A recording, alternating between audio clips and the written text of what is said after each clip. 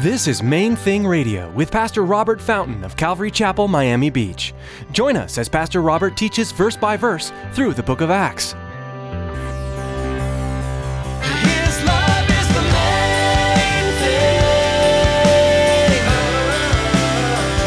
His love is the main thing.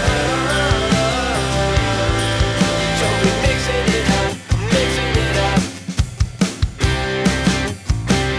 His love is the main thing. His love is the main thing.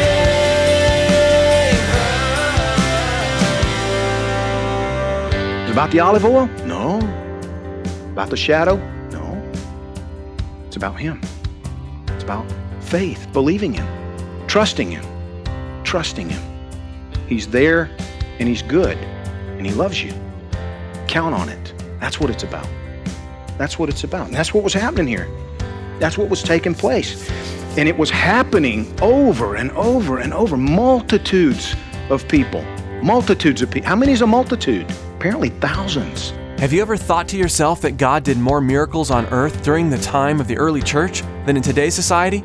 Today, Pastor Robert will be encouraging us to be a people of faith and prayer, because the only thing that's stopping God from using you in a powerful way is yourself. Stick around after today's message from Pastor Robert. I have quite a bit of information that I'd like to share with you: our web address, podcast subscription information, and our contact information. Now here's Pastor Robert with today's message.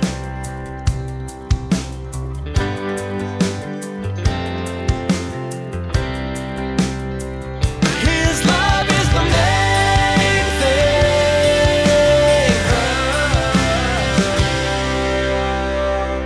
Nobody needs, a 60-room house, couple of Bentleys. I saw a Lamborghini yesterday I wouldn't mind having, but not in this lifetime. You understand? Nobody needs that. No man of God who's supposed to be a bondservant of the Lord Jesus Christ needs that. They just don't. And if they have rationalized and somehow convinced themselves that they're setting an example for the sheep, and I've heard that from pastors. My people want to see me, successful and driving a nice car and living in a really, really nice. There's nice and there's nice, right? That's a cop-out. That's a cop-out. What the Bible says is it's not about this life. Now, if you have nice things and you're enjoying wealth and God has blessed you in that way, rejoice. There are a lot of examples of that in the Old Testament. There are a lot of wealthy people. David, Solomon, Joseph, Abraham. You can go on and on and on and on and on about, men and women of God whom He entrusted with great wealth. That's not what I'm talking about here. I'm talking about fleecing the flock and exploiting, and the fact that my heart's not pure enough, apparently. Neither is yours. Because if it were, we would see the kind of miracles, the kind of investment in us. God is still there. He's still the same. He's still doing the same thing. We have seen people healed. We've seen it happen. JP mentioned Brian and Betty Vandercote and the couple that are going to be speaking tonight, going down to join them in Lima. When they were here, Brian was an elder here. When Brian and Betty were here, at one point, going back several years ago, Betty came one Sunday. She's crying. She'd found out that her dad had cancer. Not a believer. Matter of fact, he was like an example of wickedness in his hometown. And I didn't know all the details at the time, but when we went down a couple of years ago with a team, it's like, the people in his town feared him. He was a guy, he's walking stumbling down the street drunk. They're all bringing their children in and locking the door until he's passed. They were literally afraid of him. Wicked man. And as we prayed together, just Betty and I just put my arm around her, Betty, let's pray for your dad. And we prayed, and the Lord directed the prayer. That much I do remember. That I really felt like, okay, maybe the Lord's doing something here. And I prayed that the Lord would heal him, that the Lord would save him, and that the Lord would begin using him as an evangelist in his town, that people would be amazed. And that was it. Moved on. And later she told me, my dad got healed. Oh, great. But it was one of those, to be honest, I really didn't give it a lot of thought. She didn't say that much about it. And then when we went 3 years ago with a team, we were going to go work with her dad in his hometown. And Brian is sharing with the team and actually reminded me, yeah, Robert prayed, and it turned out to be a prophetic prayer because her dad did get wonderfully, miraculously healed. Because of that, he accepted Jesus. And because of that, a lot of people in town got saved. All of a sudden, there's a church 8 hours away. Because all of the people that had known about him and known him realized what had taken place, saw the change in his life, and came to know Christ as a result of it. The Lord used him and is still using him evangelistically. Incredible. Wonderful. We had another situation. Actually, I think it was right around maybe the same time, or it could have been a little after, I don't know. The young couple that were not married, they were models, in for a couple of months or whatever, like some of you, and then out. And the girl was extremely sick. She said the doctors told her that she was actually, near death. She was in bad shape. And she came to a women's study here one night. And she said, some lady prayed for me. I don't know who it was. But God healed me. And so I became a Christian. But 10 days, 2 weeks later, she and the boyfriend moved to Paris. I didn't know anything about it. She connected with a church. They started growing. They got married. He got saved. They got married.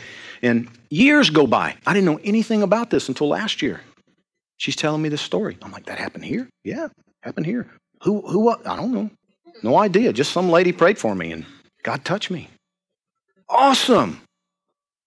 Because it's not about the lady, is it? It wasn't about Peter. It's not about me. It won't be about you. It's all about him. He loves people. And when people come to him and say, I need to be healed. Okay, just call for the elders, let them take a little bit of this stuff and put it on you, and I'm going to heal you. Okay, just lay him out by the side of the street there, and when his shadow touches you, you'll be healed. Okay. Is it about the olive oil? No. About the shadow? No. It's about him. It's about faith, believing him, trusting him. He's there, and he's good, and he loves you. Count on it. That's what it's about. That's what it's about. And that's what was happening here. That's what was taking place. And it was happening over and over and over. Multitudes of people. Multitudes of people. How many is a multitude? Apparently thousands were coming from the outlying communities and towns and cities, and they're coming into Jerusalem. Word gets around when God is moving like that. And it's genuine. It's real. Verse 17. Then the high priest, you would think he'd be excited about this. God is moving. Not exactly. The high priest rose up, and all those who were with him, which is the sect of the Sadducees, and they were filled with indignation. Now, if you've got footnotes in there, it'll say jealousy, because that's what was going on. They were jealous. The Sadducees didn't believe in the supernatural. They didn't believe in spirits. They didn't believe in angels. They didn't believe in healing. They didn't believe in any of this stuff. They were materialists. They would have been driving Bentleys, for sure, because that was the focus. That's what they worshiped. They were the religious leaders of the day. They were the ones primarily in power. The Sadducees were the ones in power. The high priest was a Sadducee. His family was around him. The leadership were Sadducees. There were a few that were of the sect of the Pharisees who were Orthodox, who did believe in the supernatural. But for the most part, it was the Sadducees. And they're really upset about this. Why? Well, because it's drawn attention away from them. It's going to, pull power away from them. This is about the guy that they crucified. They killed him to get rid of him, and he's not leaving. And they're upset about it. They've already told Peter and John to keep their mouths shut, and they're right back in the temple again. So verse 18 says, they laid their hands on the apostles, all 12 of them. Remember, they've got Matthias in there now. Put them in the common prison. But at night, an angel of the Lord opened the prison doors and brought them out, and said, go stand in the temple and speak to the people all the words of this life. I love that expression. I chewed on that all day yesterday. I want you to go stand in the temple and speak to the people all the words of this life. That's a verse to meditate on, guys. The words of this life. So that's what I want you to go tell them. Not the next life, this life. And when they heard that, they entered the temple early in the morning and taught. But the high priest and those with him came and called the council together. That 71 member, the Sanhedrin, was 70 plus the high priest. with all the elders of the children of Israel and sent to the prison to have them brought. So it's a repeat of chapter 4, what they did to Peter and John. Bring them out here, sit them down in the middle, and let us have at them. But when the officers came and didn't find them in the prison, they returned and reported, saying, "Indeed, we found the prison shut securely and the guards standing outside before the doors. But when we opened them, we found no one inside." Now, when the high priest and the captain of the temple and the chief priests heard these things, they wondered what the outcome would be. In other words, they're like, wait a minute, let me get this straight. You locked them up. Yeah, we locked them up. The doors are still locked. The doors are still locked. The guards are still there. Absolutely. Nobody in the room. Nobody in the room. Where's this going? What is this about? And as they're still pondering that, they got their answer. His love is the main thing. His love is the main thing.